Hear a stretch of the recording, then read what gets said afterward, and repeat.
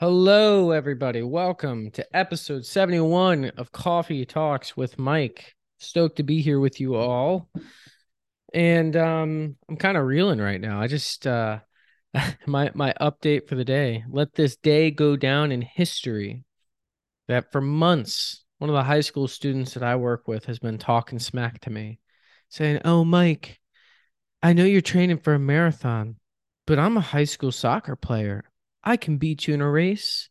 I said, "Well, how about you put on your racing shoes and let's see who's faster?"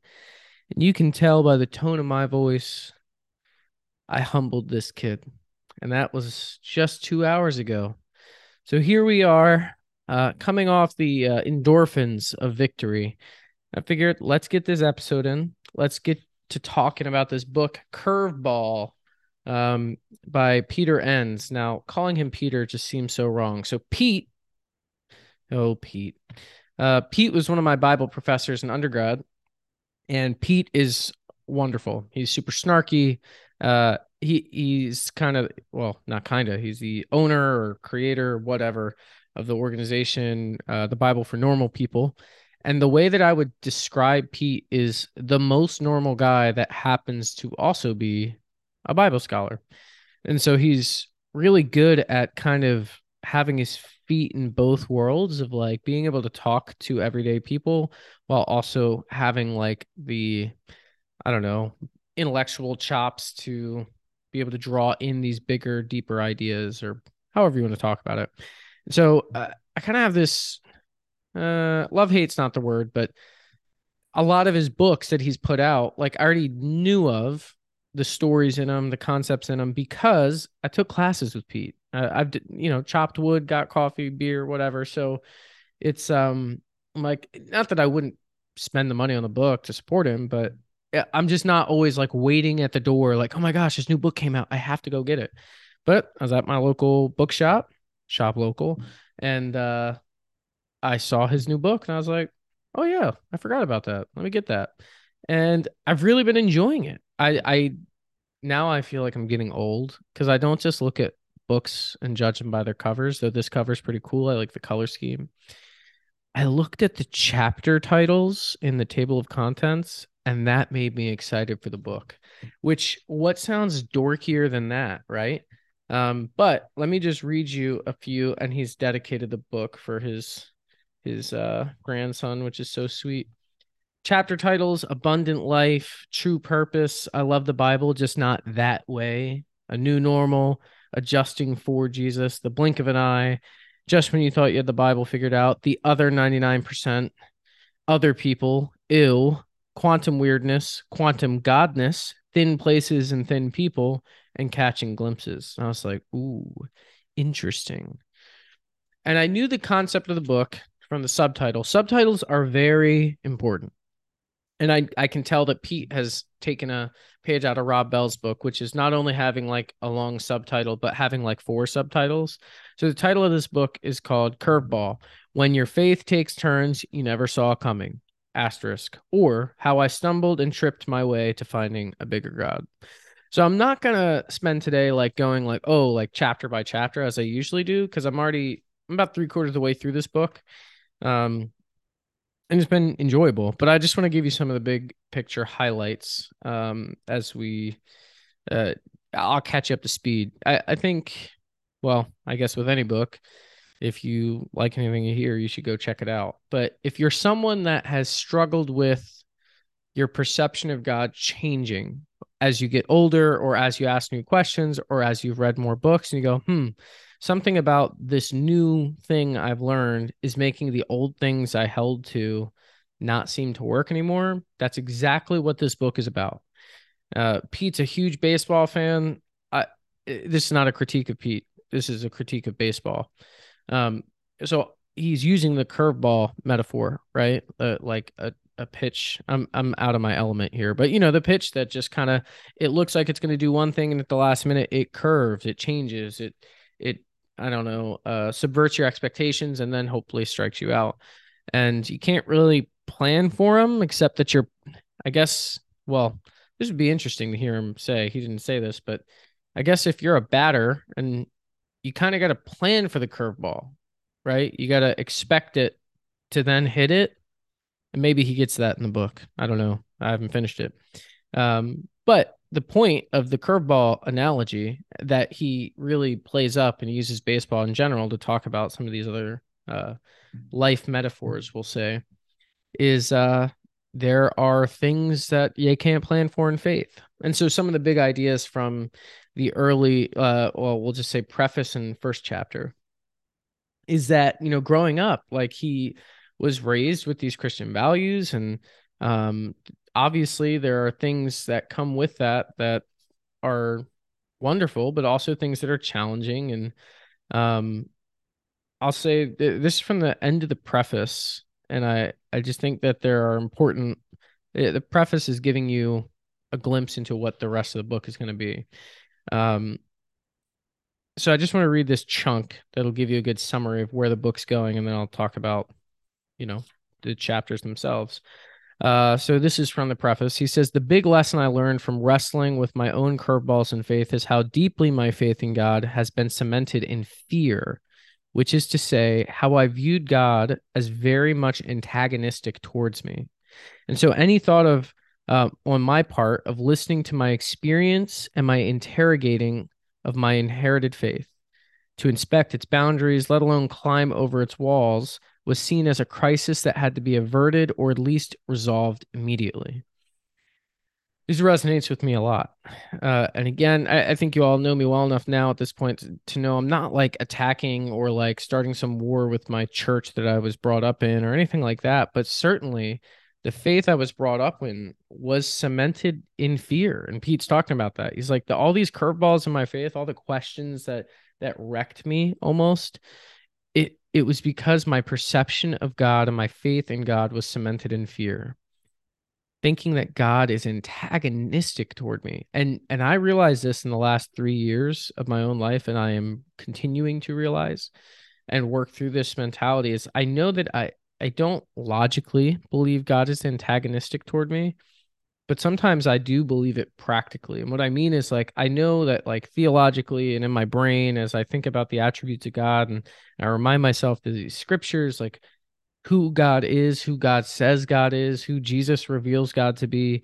I don't believe God's antagonistic towards us. And yet, practically, I find myself viewing God as like I wake up in the morning and I'm already at best neutral. And everything I do in the day is either a tally for me or a tally against me. And at the end of the day, God's looking at the tallies and going, man, you messed up again today. But don't worry, grace is good and we'll start again tomorrow. And I don't believe that that's how God is in relationship with us. But it's this kind of fear, guilt, shame, antagonistic perception of how God operates. And it's got a large part to do with the way that I was raised in church. And I don't mean by my parents, but just theological views. And not even necessarily overtly, but subconsciously things that people are putting into us. And like Pete says, he says when these questions and these interrogations and these boundaries are being observed, the only coping set of skills that you're taught is to avert that crisis as fast as possible, to resolve those questions immediately. And sometimes what that leads to is really cheap, unsettling answers. So he goes on, he says, but over time, I came to see that this is precisely the wrong attitude to take. I agree. It says the fear crisis model of faith, where all things have to fall into place or else, was simply no match for my raw, complex, messy, out of control existence. We know that life is not as easy to put into boxes and systems as we would like it to be. He says, and this got me thinking differently about God. If the infinite God of the cosmos is real, let that first half of the sentence just marinate with you for a second. If the infinite God of the cosmos is real, anecdote. I think I told this story before. Maybe you didn't hear the episode. My pastor preached a sermon about, I think it was about Pentecost, but just about how there were 3,000 people baptized that day. And he was just doing the math. He's like, if our sanctuary was filled to the brim it'd be about 300 people. He's like, imagine if we baptized every single person in the sanctuary in one morning, we'd have to do it 10 times to get to 3,000. And it was just this realization that our brains can't comprehend numbers properly, like at scale. Because you think about that, I'm like, oh my goodness, like 10 like sanctuaries full. Or you hear about how many people can fit into like this football stadium, or how many people were at this, I don't know, concert or whatever it is. And you go, oh yeah, 80,000. You're like, no, 80,000 people. When we say there's like 8 billion people on Earth, you're like, oh yeah, 8 billion. That's a lot of people, but there's a lot of Earth. And it's like, no, 8 billion. When you learn how much bigger a billion is than a million, it's just hard to wrap our mind around. So let's go back to the first half of this sentence. If the infinite God, infinite, beyond time, unmeasurable, infinite, our brains, like we read that word and we're like, oh yeah, infinite. No, infinite.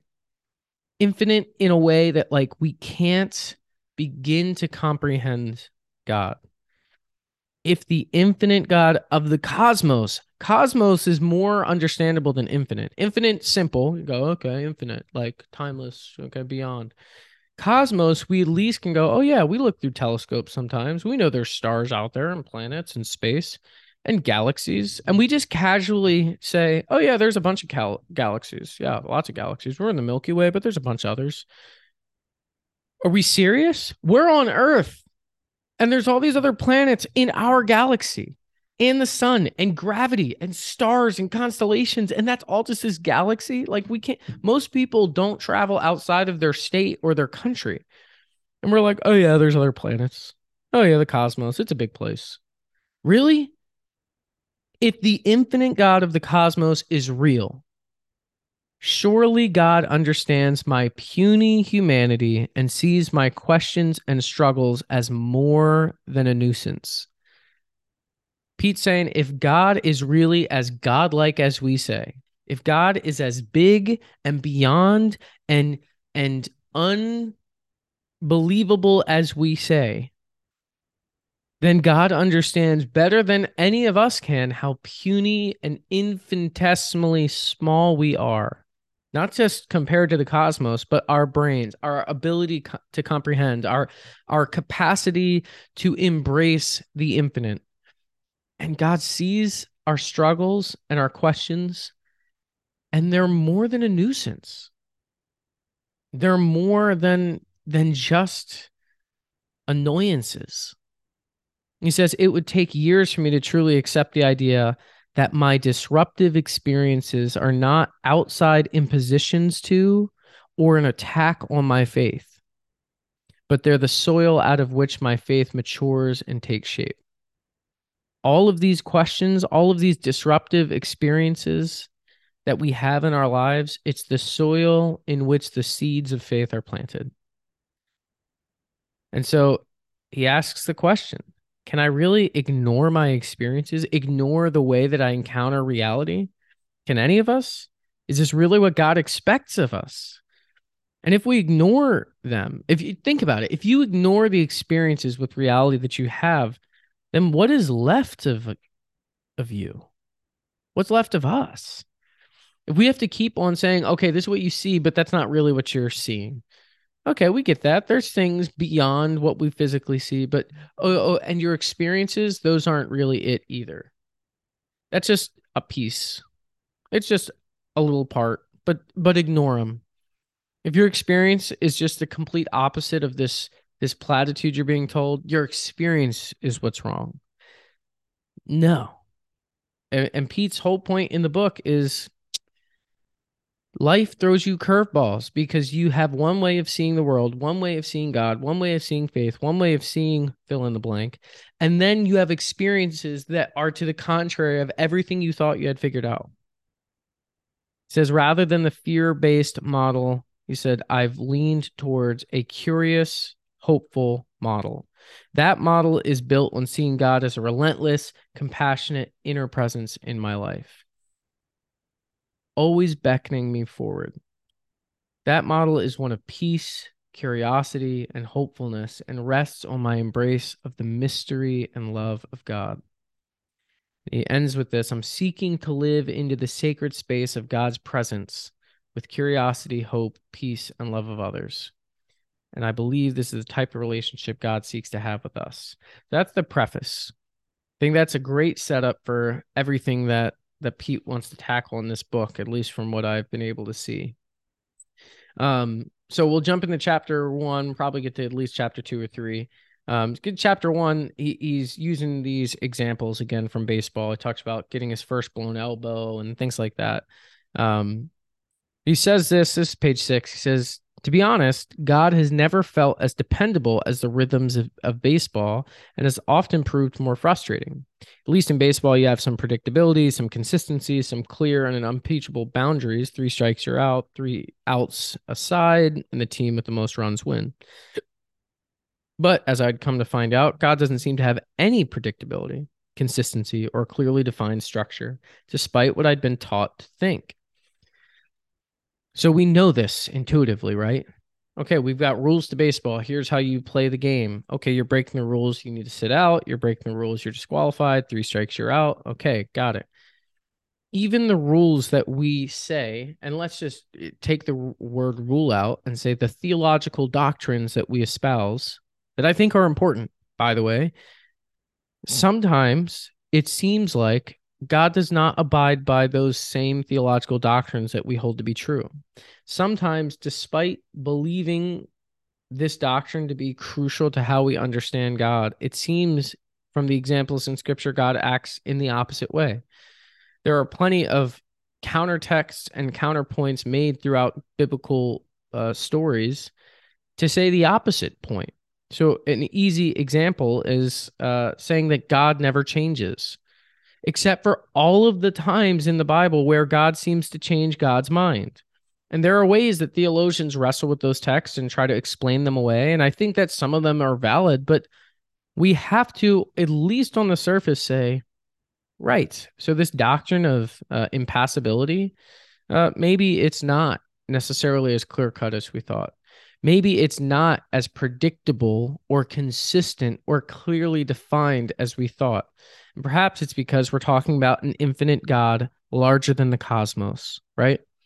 But Pete's general point in this first chapter is, yeah, we have to shift our perception, because if our expectation of God is one thing and it seems like God does the opposite, your option is either to throw God out entirely or to shift your perspective.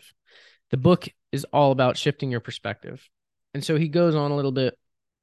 And this page 11, he says, this is after some of these injuries and these big questions. He said, the content of faith was considered to be fairly straightforward in his upbringing. God's relationship with humans was basically transactional. Human sin and God punishes sinners. God has to, because God hates sin so much. But then Jesus stepped in and took the punishment for us. Our side of the transaction, our only obligation was to accept that Jesus already did this and really mean it, so that when we die, we go to heaven rather than burn in hell for eternity.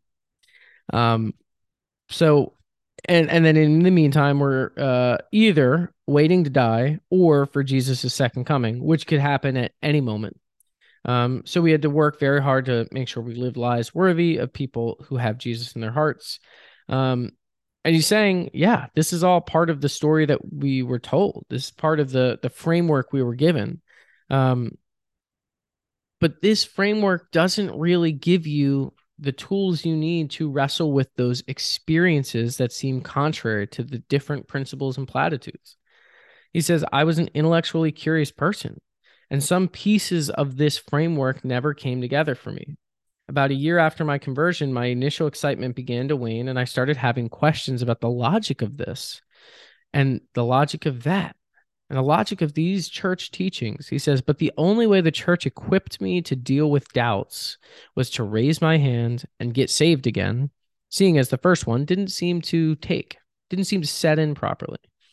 And I can definitely attest to this kind of experience. Again, I'm not saying this is all churches, but certainly I know and I saw plenty of times where The same people would raise their hands at a camp or at a youth group or at a church service in the altar call to go like, all right, I want to go get saved. Because clearly if you still had doubts, like, well, then you really didn't love Jesus the first time. Like you thought you did. And this is where it all starts to fall apart, right? Okay, all you have to do is confess Jesus as Lord and you'll be saved. Okay, so you raise your hand, you go up, you pray the sinner's prayer, whatever your church model is. Okay, which I don't think that that's the process, but let's just say it is. So now you're good. You said the words. I mean, you felt it enough that you raised your hand in public to say, I want to get this figured out today. You go up, you pray it, and then you go home. And 3 weeks later, they start doing the same kind of altar call. If you died today, do you know where you'd go? And you go, oh my gosh, I'm not sure. I'm not confident. Like I know I prayed the thing and they said if you pray it, then you're good, but I still feel this I don't know what I feel. It's this weight, it's this concern, it's this I better just go do it again. And they go, yeah, it's a good thing you came up and did it again because, I guess last time you kind of wanted to, but you didn't really do it. Even though you initiated, even though you raised your hand, even though you went up and you said the exact words they said to say, and they said, you better really mean it. And you're like, I really mean it. But then 3 weeks later, when you're still feeling guilt or shame or questions or doubt or whatever, the only answer they have is, well, raise your hand and go do it again. And hopefully this time it's the real deal. But then there's never any certainty, right? So it's a fascinating mentality until one day you just decide, all right, yeah, like it's real this time. Or one day you get confident enough to just pretend not to feel those feelings anymore.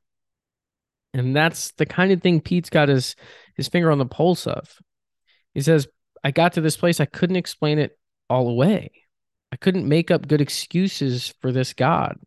Doubt and disillusionment were beginning to take root, along with resentment and anger, and most of all, just plain sadness. He's talking about this in light of the fact that his elbow had popped and like he was just done, like this injury. And the thing that he loved most in baseball as a kid, as a young adult, like it seemed like it was over. And if God knew him, God loved him, God was with him, when he was going through this darkness, why was God seemingly a no-show?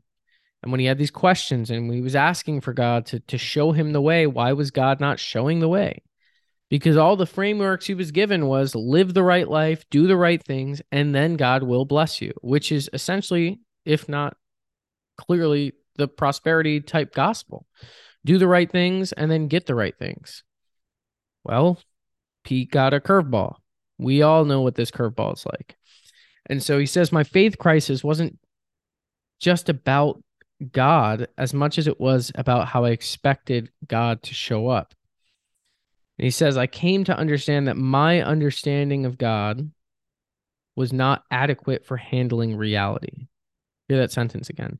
My understanding of God was not adequate to handle reality. Not saying God wasn't adequate. My understanding of God. Remember that phrase from before, the infinite God of the cosmos. And we think that we have whittled God down to these clear-cut terms that we can put God into this box to say God will do X and will not do X because we know the answers. It turns out some of the answers we think we know, we might only know in part. When we're talking about infinity, it seems that finite people can only get a glimpse of what infinity is. We can define it, but not really.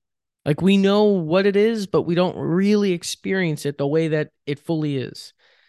And so Pete's whole point is saying, my understanding of infinity wasn't adequate enough to handle the reality I was experiencing. That's important. When we say that God is love and we look at the world around us and we don't see love, now you have to ask the question, well, why is there not love?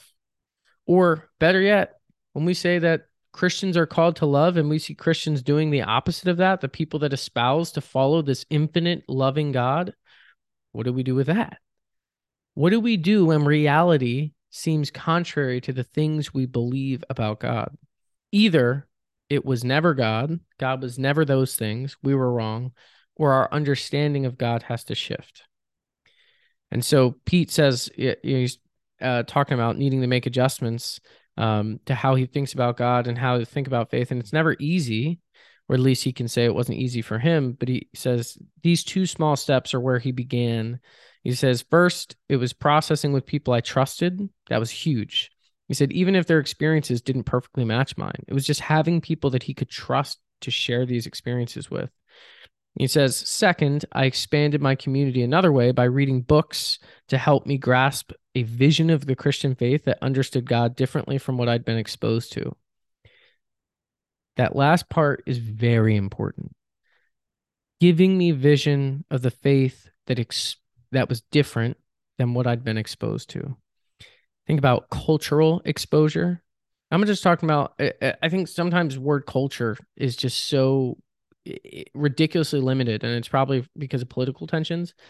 We're talking the community you grew up in, not just the like the wealth or the ethnicity, but how about the denomination? How about the county that you live in? How about the state that you live in or the country that you live in? How about the time period you live in? Like you hear culture and it's the culture war right now, the battle of ideology. How about the battle of ideology between the 2020s and the 1950s? How about the 1950s and the 1650s? There are different perceptions of God all throughout church history. And it sounds belittling to say this to some people that have never really looked at church history because it sounds really boring to look at church history. But these aren't all new questions that we're having. These aren't new the issues necessarily. We wrestle with things in the context in which we exist. But people have been wrestling with faith in all kinds of different contexts. They have lived under corrupt governments. They have lived under persecution where they've been put to death. They've lived in places where Christians were absolute lunatics. They've lived in places where people couldn't read. They've lived in places where there was just utter poverty. They lived in places that had never heard the name Jesus or read a Bible or any of these things all throughout church history. And that's just since Jesus. They go before Jesus with Israel history. And I mean, we're just in this place where there's so much culture to understand. And this, going back to Pete's phrase here, I started reading books that helped me grasp a vision of this Christian faith that was understood differently than what I had been exposed to. A lot of times when I talk to people, particularly that identify as literalists or some version of that, they say, well, I just want to read the Bible like for what it is. I just want to just me and Jesus. I don't need all these other influences, all these other voices. But here's the thing, shift your posture. It's not about like looking for the smartest voice, smartest podcast, smartest commentary, smartest pastor, because you need their voice to make it all make sense. Now, it is not a bad thing to look to people that are more trained than you and ask them for help. That's part of any discipline, right? I don't want the heart surgeon that's like, I didn't listen to any professors or books. I'm just going to kind of go with what I feel is right about heart surgery, right? At some point, you need to learn from someone that is more learned than you. Okay, that's a humility piece. But when you're studying scripture, when you're studying theology, and I don't want to reduce it to academia, right? I don't want to make it just like, oh, do your book work. When you're wrestling with the faith, it's not about finding someone that's got all the answers for you. That's the danger. Is like, let me just go trust this other person, right? This is the unfair critique of the Catholic Church. Oh, you guys just think the Pope has all the answers. Like, that's so dumb. The Pope's just a person. And then they turn around and go like, yeah, my pastor says this, so that must be the truth. I think most Protestant churches operate functionally the same way that Catholics do. They're just in denial about it. And to be clear, not how I think Catholics believe that they function, but how they are colloquially or stereotypically referred to. I think a lot of Protestant people treat their pastors like the Pope, unless they really don't like them. But if they like their pastor, they're like, oh yeah, like he said it, so it must be true. She said it, must be true. And it's like, these are really difficult, complicated questions, difficult, complicated realities to come into encounter with. And so when Pete's talking about looking at this perspective of faith that's different than what you've been exposed to, you have to recognize, even if you never read a Bible commentary, even if you don't go to a church, if you just pick up your Bible and start reading it right now, 2023, when this is being recorded, you're already being influenced by voices You're already being influenced by theologians, Bible scholars, pastors that you've never met, because it's part of our cultural identity as a community of human beings. You could be no Christian, never step foot in a church, but because you live in 2023 and you've been raised in the community of 2023, wherever you live, there are certain expectations about how logic functions. There are certain expectations about how Greek philosophers had viewed reality up to this point. There are certain ways that we process information that all influences how you are reading anything.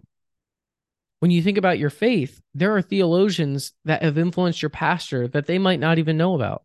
There are debates that were had for hundreds of years that were already argued out and settled for 1,000 years before they ever picked up a Bible, before they were ever born. And so when we say, oh, yeah, that's what the Bible says, it's just clear. Jesus was 100% man and 100% God. Duh. Didn't you read your Bible? Yeah. So did everyone else in the first 300 years of the church. And they debated the whole time. Who is Jesus? Is he a demigod? Is he half God, half man? Is he God sometimes and man the other times? Was he God for like 30 years and then became a man? Or was he man for 30 years and then became God? It is not clear. When we start talking about the doctrine of Trinity, it's not, oh, yeah, well, duh. Just read the Bible. It's just so clear. It's like, dude, you have to be exposed to perceptions of the faith that you've never seen before because your way is limited by you. You are small, puny, finite. We're talking about the infinite God of the cosmos. And people just go, oh, yeah, well, just read your Bible and it's just clear there. And of course, I would just totally agree. Reading your Bible, being in prayer, devoting yourself to spiritual disciplines are going to all draw you closer to God. But if that's all it took, if all you could do was just sit in your room alone and figure it out on your own, then why would we ever have disagreements? The inherent understanding and perception in that kind of idea is, oh, well, I did it right. And everyone else in their room reading their Bible, praying alone, they tried, but they misheard God. If that was really all it took was to just read your Bible and never listen to any other voices, I don't need those commentators, theologians, podcast.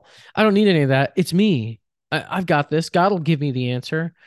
Then why is everyone coming up with different answers? The assumption is everyone else is either lying or misunderstanding God, but not me.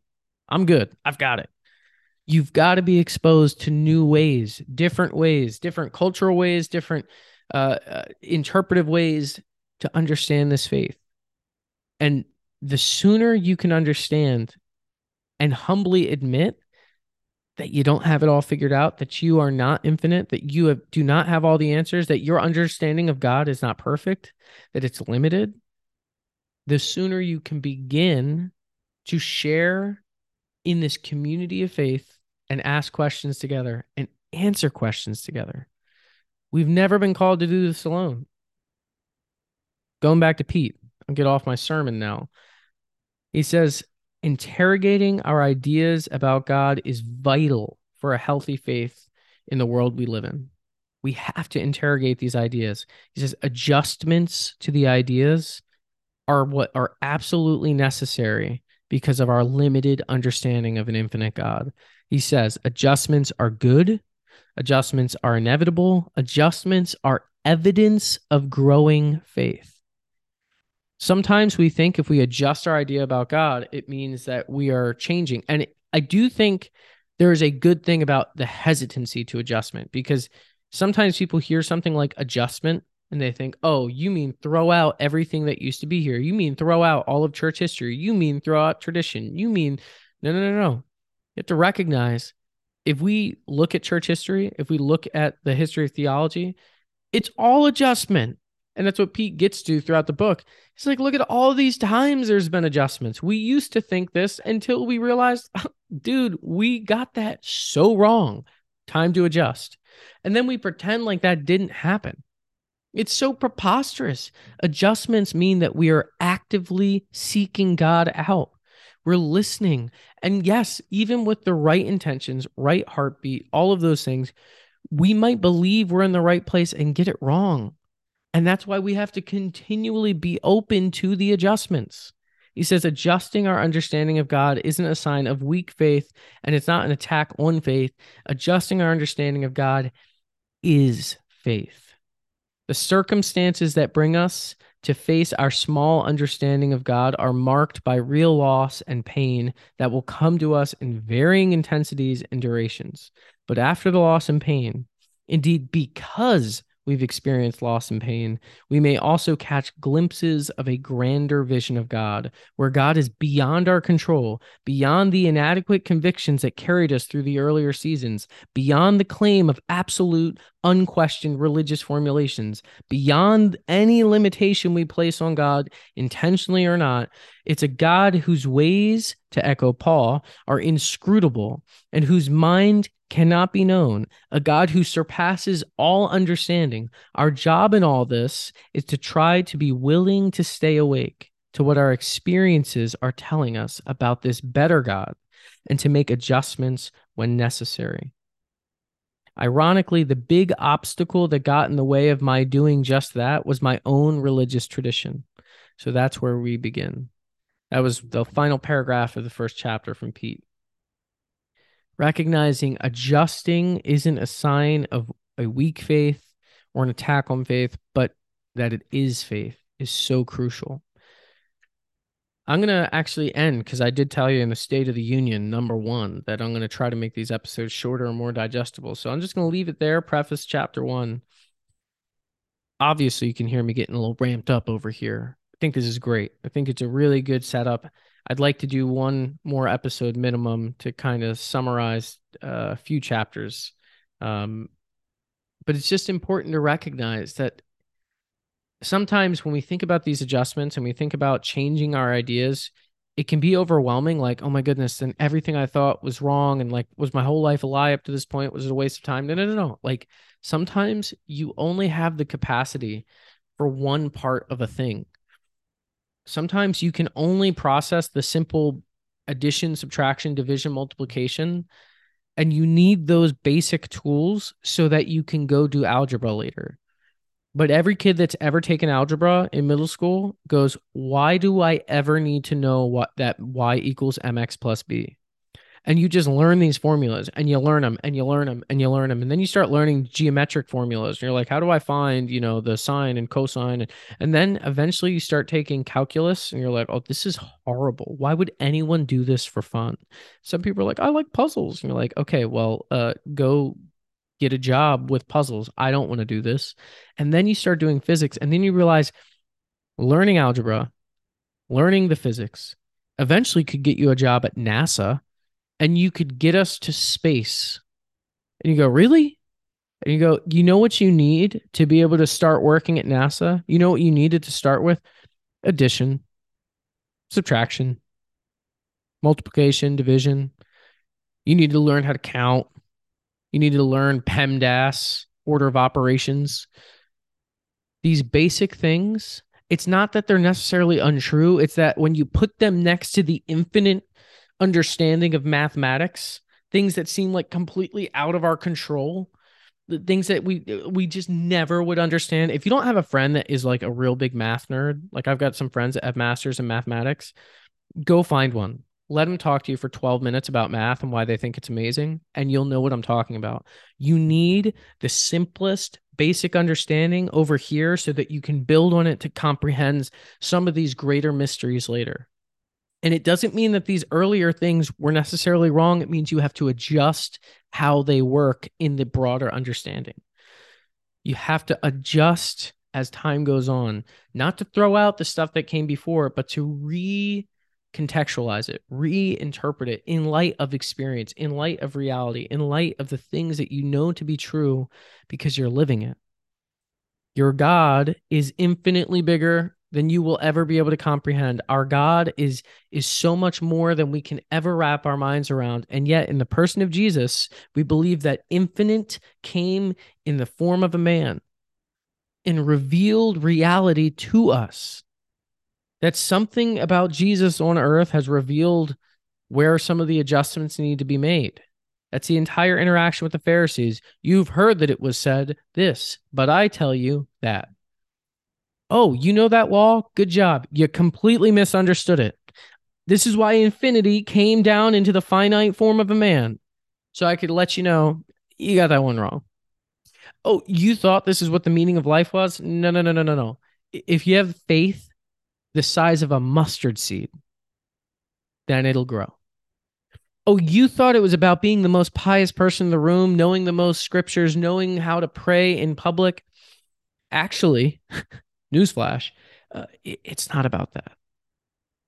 At every turn, adjustments are crucial. And even in the person of Jesus, for the short time in the grand scheme of human history that we had Jesus on earth, we got these glimpses into the infinite, glimpses into the mystery of God, glimpses into what is the heart of God really. Heart of God is apparently weeping with us when our best friends pass away. The heart of God is sitting amongst people that society has ostracized. The heart of God is loving not just our friends, not just our family, not just our neighbors, but loving our enemies. We go, okay, love your enemies. No, no, no. Love your enemies. I mean, you can't get more absurd than that. Love your enemies. Okay, like the guy that like cut you off in traffic, I should be loving. No, we're talking about the person that just talks smack about you every day, the person that physically attacks you. I mean, where is the limit? Where's the boundary for loving your enemy? We're talking about this glimpse of God, glimpse of the infinite in Jesus. We go, okay, forgiveness, that's a good thing. And Jesus says, no, no, no, forgive 7 times, 70 times. And they go, oh, you mean like a math problem? Like I should like 490 times and after that, don't forgive anymore? We're like, we're back to that problem of you thought you got it, but you didn't get it. You memorized the concept, got the multiplication down, but you missed it entirely. Faith is about adjustment.